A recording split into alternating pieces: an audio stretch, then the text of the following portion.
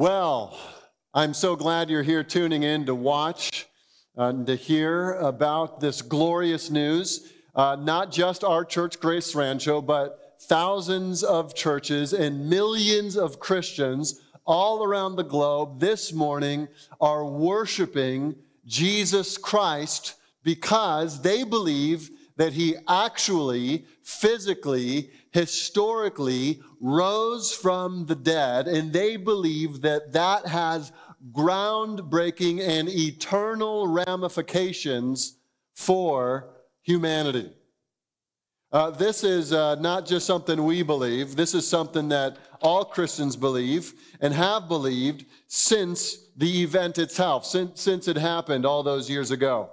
We are saying this morning that Jesus actually died on a Roman cross, that he was actually buried in a tomb, that he actually came back to life, physically, bodily, in space and in time, in history, that he is God incarnate, and that he saves people from their sins when people trust in him for salvation. That's what we and thousands of others are proclaiming this morning. And I want to ask you, many people are tuning in to these live streams, and so you might not be a Christian, and you might be tuning in because someone sent you this link. And I am so glad you're here, and you're welcome to come to our church or any church near you anytime. But I want to ask you the question, what do you think about Jesus? Is he still dead? Did he really rise from the dead? Is he just like every other person buried somewhere in a tomb? It really is a monumental question. You can't answer that neutrally. I have a friend who said that if he would be convinced, this friend wasn't a Christian, he said if he could become convinced that Jesus in fact rose from the dead, bodily, actually, physically, in history, rose from the dead, that he would become a Christian.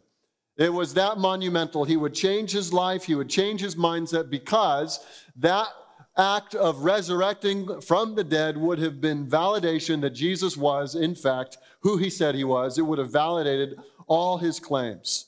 That's the right mindset to have. If Jesus did rise from the dead, it changes everything. And as the Apostle Paul says, if Christ is not raised, we're all still in our sins. So this is of massive importance. That if Jesus didn't rise, if he's still in a tomb somewhere, Christians are saying we're all still stuck in our sins. We've been proclaiming this as Christians, not only on Easter Sunday, resurrection morning, but every Sunday, that Jesus conquered death, that he is alive, and we believe there's good reason to believe it. We believe there's good reason to believe that Jesus is in fact alive. And if you've never really thought about the reasons for believing in the resurrection of Jesus Christ, I hope this morning can be really helpful for you. Here's what we want to do. We want to give you some reasons to believe the resurrection.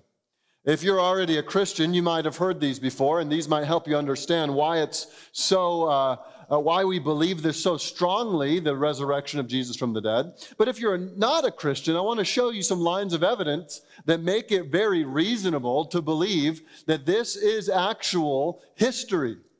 That this is an indisputable fact of history that we can rest our eternal souls on. So here's some lines of evidence. We're going to give you 4 lines of evidence, 4 reasons that we must believe in the resurrection of Jesus Christ from the dead. And here's where we're going to start. We're going to start with this statement. Number 1, the historical accounts all speak of an empty tomb.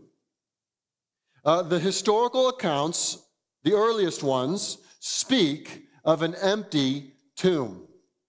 We have here in the New Testament 4 writers. You know them and we know them. They've been passed down throughout from history as Matthew, Mark, Luke, and John. You know those names because of the first 4 books of the New Testament. Matthew, just to give you a quick rundown, was a tax collector. He also went by the name Levi. Mark was a friend of the apostles and a close friend of the apostle Peter. And Mark and Peter worked together to get down the Gospel of Mark. So Mark wrote down a lot of Peter's eyewitness account, Peter was right there with Jesus in a lot of his earthly ministry. Luke was a doctor, highly educated. He was a historian and a researcher, and he wrote much of the New Testament. Luke and Acts were written by the man Luke, the Dr. Luke. And John, who was also a close friend of Jesus, a beloved partner of Jesus, really near to Jesus. And all four of these men wrote down their accounts of Jesus. And what's interesting about all these accounts is they include the evidence, the statement, the historical description of the reality that when the tomb was discovered, it was empty. When they went to the tomb on that resurrection morning, all those days ago, they all had seen Jesus die. They all had known that he was crucified. And on that third day, the Sunday, after that Good Friday, they go to the tomb, and the tomb is empty. Matthew, writing 20 to 40 years after Jesus' death, records it like this. Speaking of some women that went to the tomb, the women saw an angel. The angel spoke to them and said, "Do not be afraid, for I know that you seek Jesus who was crucified. He is not here, for he has risen as he said. Come see the place where he lay." Mark records something very similar. At the very end of Mark's account, he describes the same women coming to the tomb. They see a young man sitting on the right side, dressed in white. That's the angel. And the angel said to them, "Don't be alarmed. You seek Jesus of Nazareth. He was crucified. He has risen. He's not here. See the place where they laid him." And there it is, an empty tomb. Luke is writing later. He's a historian. He's a competent researcher. And in his account, he describes the same thing. They woke up. It was early dawn. They went to the tomb. These women were taking spices they had prepared, and they found the stone rolled away from the tomb. But when they went in, they did not find the body. Verse 6 is the same statement from the angels. He's not here. John, writing again, has the same idea. The women come, they see the tomb empty, but then they go get Peter and John. Peter and John race to the tomb, and they go in, and again, what do they see? It's empty. And when you read these accounts, and if you never have read these accounts, I would encourage you to go do that. When you read these accounts, you realize these are not fantastical stories. And these are not wild-eyed, uneducated lunatics, maniacs writing this stuff down like some cult leaders trying to get people to follow them. They're simply writing history. In fact, they include details that would have discredited their account, except for the fact that they were true. All of these references I just gave you from Matthew, Mark, Luke, and John state that the first people to see the empty tomb, you know who they were? They were women. Now, in those days, that would have been something that you wouldn't have wanted to include in your historical account if you're trying to prove that Jesus rose from the dead, because in a Jewish court of law, women did not have any credibility to testify. They wouldn't let them do it. And so if these writers would have been trying to present something that was fantastical, or they were trying to make something up that Jesus had risen from the dead, you know what they would have done? They would have left out the part that the women were the first ones to actually see the empty tomb. But they include that because they're not trying to impress anyone. They're not trying to convince, except for the fact they're just trying to state what actually happened.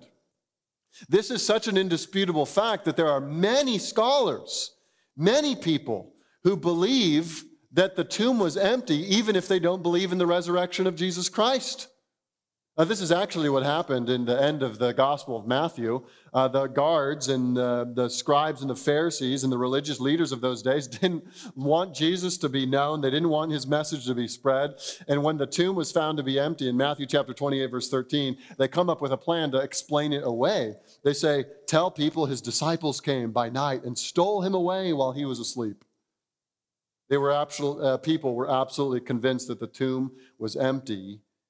And the disciples themselves were absolutely convinced that Jesus rose from the dead because the tomb was empty. In fact, many non-Christians believe that the tomb was empty. They don't say that Jesus rose from the dead, but they do believe the tomb was empty. The historical accounts say the tomb was empty. Muslims claim that Jesus didn't actually die when he was on the cross, and that's how he would have escaped the tomb. Some other Muslims say that after he supposedly looked like he was dead, he wasn't actually dead, and then he fled to India shortly after his escape from the tomb. In the 19th century, Karl Barth and Karl Vetturini claimed that Jesus didn't actually die from the crucifixion, but he merely fainted, and he had been given some sort of drug that made him only appear to die. Donovan Joyce wrote a book called The Jesus Scroll that claimed that perhaps Jesus survived the crucifixion. In 1982, a book called Holy Blood, Holy Grail presents an entirely different theory. It claims that Jesus survived the crucifixion, and even they, saying in their conclusion, we cannot and still cannot prove the accuracy of our conclusion. They were thinking that he maybe didn't actually die. What they all agree upon is that the tomb was empty, but they're not willing to concede that the tomb was empty because Jesus rose from the dead. If you're not a believer, I would encourage you to have an open mind and go back and read the accounts. They're not mystical, fantastical stories made up just to try to wow people. They're historical. They're historical. Would you go read them with an open mind? If you would, you might end up being like Lee Strobel or Frank Morrison. Lee Strobel was an investigative journalist who went out to disprove the resurrection and ended up becoming a Christian. Frank Morrison, in the same way, in the 1920s, he wanted to prove that the resurrection was a myth. And he couldn't answer the question, how was the tomb empty? Who moved the stone? And he too ended up becoming a Christian. So the historical evidence points to the reality of an empty tomb. Let's look at the second line of evidence that points us to the fact that Jesus did, in fact, rise from the dead. Secondly, his closest friends all believed he was alive. You might not be convinced by the empty tomb. Okay? You might not be convinced by that. A lot of people will admit the tomb was empty, but they won't admit that he rose from the dead. So let me give you an example of kind of what's going on here. Imagine this. Imagine you're coming to our church one Sunday, and you get this rumor in your mind that you've heard from some people that Eric's not going to be preaching that morning. So you're thinking, I wonder who's going to be preaching. Eric's not going to be preaching, and you pull into the parking lot, and the first thing you see is my car sitting there normally in its place.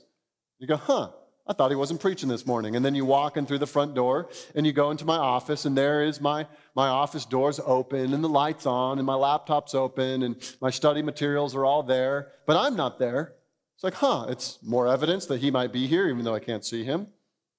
Interesting.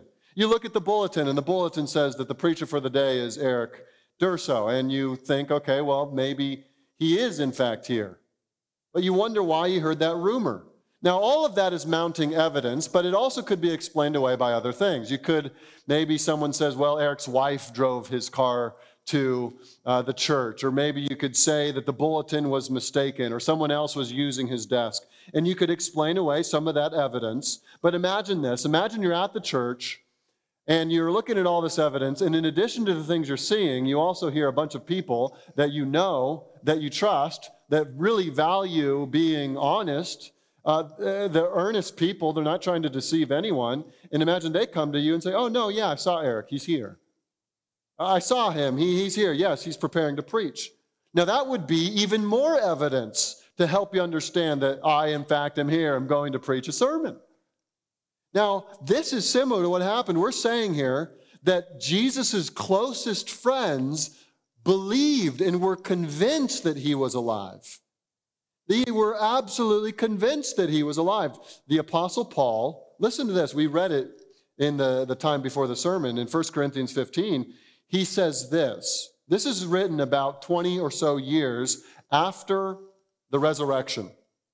And Paul writes this. He says, "For I delivered to you as of first importance what I also received, that Christ died for our sins in accordance with the Scriptures, that he was buried, that he was raised on the third day in accordance with the Scriptures, and that he appeared to Cephas, and then to the 12. And then he appeared to more than, get this, 500 brothers at one time, most of whom are still alive, And then though some have fallen asleep, then he appeared to James and then to all the apostles.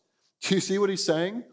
He's saying that the resurrected Christ revealed himself to the apostles, yes, to the disciples, yes, and to more than 500 people at once. And those people that he was talking about, many of them, most of them, were still alive.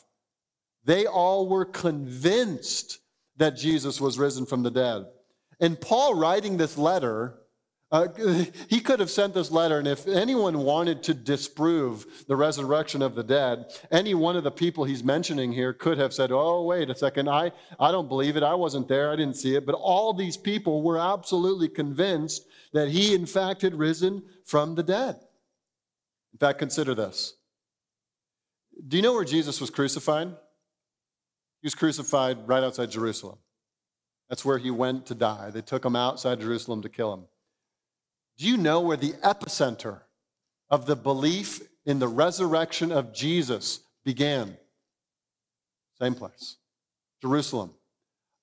How do you explain that?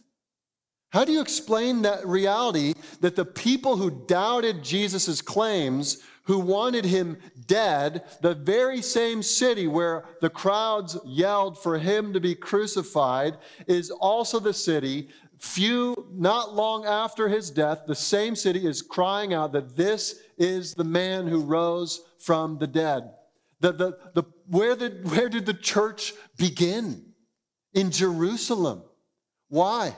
Because they became convinced that the one they killed was now alive. They couldn't disprove the compelling and indisputable fact of the resurrection. Think about this. The Jews, the ones who they're monotheists. That means they believed fervently in one God. They had been taught that from childhood. They had been raised on the Old Testament scriptures. They were absolutely convinced that there was one God. What happens after the resurrection? Suddenly, you have thousands of monotheistic Jews worshiping Jesus Christ. How do you explain that? How do you explain that? They would not have worshiped a man unless they were convinced he was God. And they would not be convinced he was God unless he rose from the dead. His closest friends, who were filled with despair after watching him die, became some of the boldest, most eager and fervent evangelists, willing even to die. They weren't just devoted to his teachings. They worshiped him as God. The same honor that they gave to the one true God that they had always believed in, they now gave to Jesus Christ.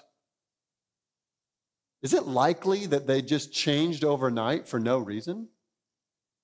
I know of an agnostic who, as a historian, began to study the beginnings of the church. And he went back to try to figure out how the Christian church got started. In his studies, he became convinced that there was no way that thousands of monotheistic Jews would suddenly, within such a short span of time, be worshiping a man they called Jesus Christ, their Messiah. There was no explanation for it except if it was true that Jesus rose from the dead. And that man became a Christian because he faced the reality that this historical event was in fact validated by the historical reality of the Christian church growing right in the very place where Jesus died. Historians say that when an event is validated by independent witnesses, if they can get two independent sources that account for the same event, they've discovered something that's historically verifiable. You know what? There are 6 lines of independent sources that claim that the tomb was empty and that Jesus, in fact, rose from the dead. All his friends believed that he had done it. His closest committed partners in ministry believe that he rose from the dead. Here's our third line of reasoning why it's reasonable and likely and indisputable, in fact, that Jesus rose from the dead. It is this, that his worst opponent became convinced that he was alive. Not only did people who were devoted to him start worshiping him after his resurrection, there were those that were mocking him and against him and did not want anything to do with him that suddenly became radically transformed once they heard about and experienced the resurrection. The most famous is, of course, who we know as the Apostle Paul. Before he was called Paul, he was called Saul, and he was the enemy of the church. The early church was his bullseye. It was the target of his life that he wanted to stamp it out. He was a highly educated man. He was being educated by a prominent and prestigious rabbi called Gamaliel in the first century. His own testimony, Paul says, I was advancing in Judaism beyond many of my own age among my own people. So extremely zealous was I for the traditions of my fathers. That's his own description of himself. That he was advancing in Judaism, that he was pursuing the truth what he thought to be true. The historian Luke in the book of Acts says that Saul was assaulting the church, attacking the church, trying to shut down the church. But he records something that happened in history. He records what happened to Saul. That Saul had this encounter with the resurrected Christ, and it changed everything. Jesus forgave this man's sins. Jesus transformed this man's heart. Jesus gave him a new mission. And Saul now began to be called Paul, and he became the most fervent servant of the church, the early church and early Christianity. Now let's go back to that illustration that I was using earlier about the rumor that I wasn't preaching that Sunday morning. So you come in, and you see the car, and you see the bulletin, and you see the desk, and all of that's kind of pointing to evidence that I might be here, even though you haven't seen me yet. And then you hear some of the friends that you know and trust start saying, no, he's here. We saw him with our own eyes. He's here. And maybe you don't even believe that, but then imagine this. Imagine someone comes up to you, and he says, you know what? I was one of these people who was spreading the rumor that Jesus was dead and he didn't rise from the dead. I was part of the the group spreading that lie. I was starting that rumor that Eric's not going to be here. Imagine him saying, I'm wrong. He's here. I saw him. I know he's here. Please forgive me for saying that which was wrong. Please forgive me for spreading lies. I want you to know, and I want everyone to know, he is actually here. This is exactly what's happening with Paul. Paul is one who was convinced at one point in his life that Jesus had not risen from the dead, and then he became so radically transformed that he became convinced that he was risen from the dead, and he spent the rest of his life trying to convince others to recognize the resurrection of the dead. Paul, read him. If you read the Gospels, Matthew, Mark, Luke, and John, I would encourage you then to go right into Paul's writings. If you read Paul, he's not a lunatic either. He's not some maniac. In fact, his letter to the Romans has been used in courts of law as a demonstration, as an example of airtight logic. He's not a liar. He's not a lunatic. In fact, he goes on to become a martyr for the cause that he believes in. And in 1 Corinthians chapter 15, verse 20, he says this, but in fact, this is a fact, a historical, verifiable fact. Christ has been raised from the dead. Here it is, another fervent monotheistic Jew who would have never worshiped a man is suddenly, with everything in him, worshiping Jesus Christ and wants the whole world to know that Jesus has, in fact, risen from the dead. And so he goes on, and so many of his letters are explaining what Jesus did. He goes on to explain, Paul writes that Jesus' death was to pay for sin's penalty, because we all have sinned against God, and that Jesus' resurrection is to validate his claims that he is in fact the Son of God and he has the authority to forgive sins. Paul believed this. And so he wrote in Romans chapter 4, verse 24 and 25, he says, righteousness will be counted to us who believe in him who raised him from the dead, Jesus our Lord, who was delivered up for our trespasses and raised for our justification. See, that's what Paul wrote, and that's what Paul came to understand, that Jesus died for our sins and that he was raised for our justification, for our salvation, that anyone who puts their faith in Jesus, who is alive right now, they will be forgiven. Now let's come to a fourth line of evidence why we believe that Jesus is alive right now. This Sunday, we believe that he's alive right now, and here's our fourth reason. He has been changing lives for thousands of years. Let's go back to that analogy.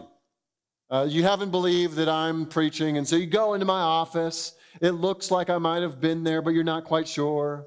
And people who you know and you trust are saying, no, he was here, I saw him.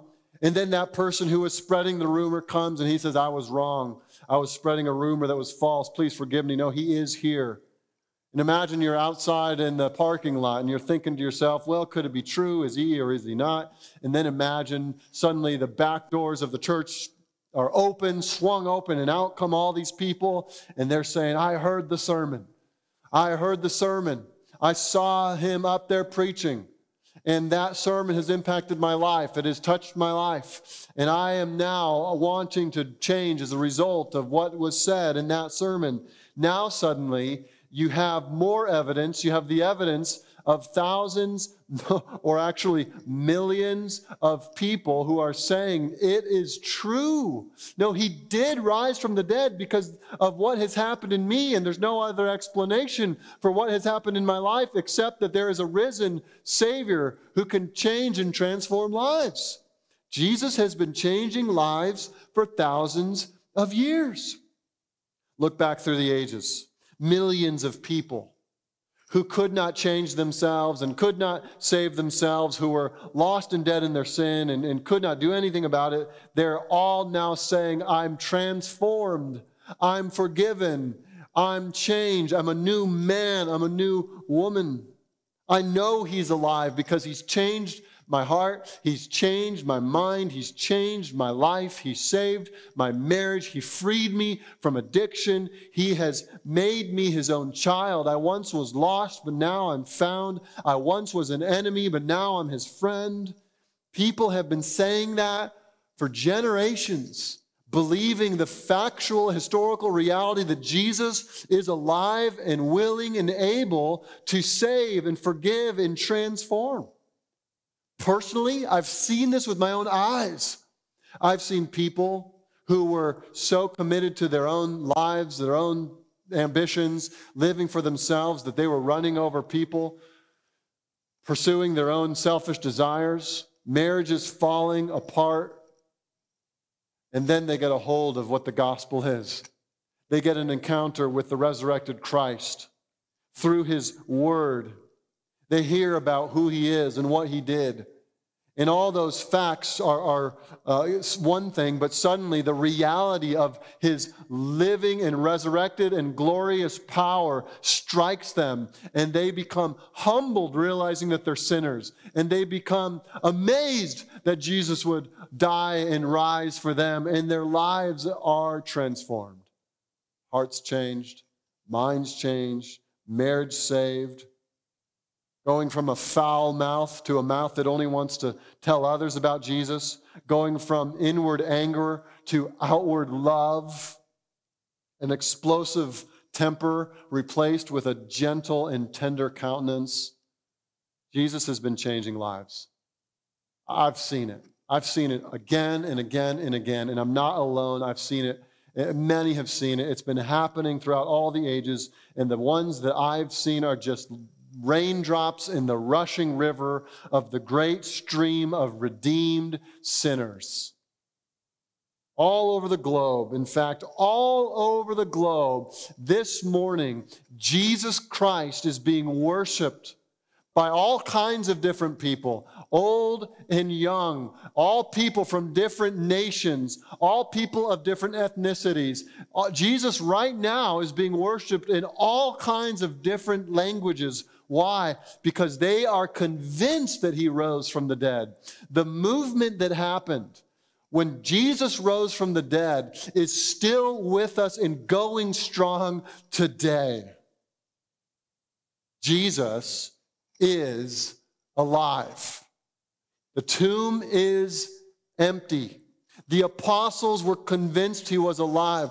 His worst enemies changed their minds, and lives all throughout the ages have been giving their allegiance to the resurrected King. So that Philip Schaff, a historian, he says this Jesus of Nazareth, without money and arms, conquered more millions than Alexander, Caesar, Muhammad, and Napoleon. Without science and learning, he shed more light on things human and divine than all philosophers and scholars combined. Without the eloquence of schools, he spoke such words of life that were never spoken before or since, and produced effects which lie beyond the reach of orator or poet. Without writing a single line, he set more pens in motion and furnished more themes for more sermons, orations, discussions, learned volumes, works of art, and songs of praise than the whole army of great men of ancient and modern times. There is no man like Jesus Christ. He is not just like another man. He does not belong in the same category as a Moses or an Alexander or a Caesar or a Muhammad. He is in a category of his own because he is God incarnate who came to live a life you couldn't live and to die on the cross in your place and to be raised from the dead. And he is alive right now. And all over the globe, people are saying, it is resounding that Jesus is alive, and everyone who comes to him will be totally forgiven of their sins, saved by God, saved from the wrath that we've deserved, and forgiven and welcomed into the adopted family of God. If Jesus is alive, then what? I'm going to give you four then whats. If Jesus is alive, then what? Here's one. If Jesus is alive, then you can be reconciled to God. A lot of people have lived certain ways, and they've come to realize that the way they've lived is not only self-destructive, it's offensive to God, and they come to the point, I've heard many people say this, that they need to get right with God. You know, the reality is that you can't do anything yourself to get right with God. The only way for one to be made right with God is for them to come to Jesus Christ. Listen, for you to be made right with God, you can't do anything, you can't earn anything, you can't work hard enough, you can't change anything about yourself. It's not turning over a new leaf. Listen, for you to be made right with God, you have to realize that Jesus has already done everything for you to be reconciled to him. That's what his death on the cross means, and that's what his resurrection means. Now, all you have to do is believe it. Turn from whatever else you're trusting in and trust in the risen Savior, and you are reconciled to God.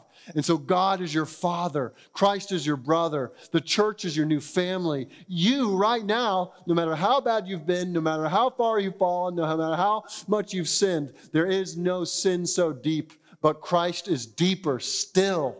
And he will forgive all your sins and reconcile you to himself. And that's our second one. If Jesus is alive, you can have all your sins forgiven.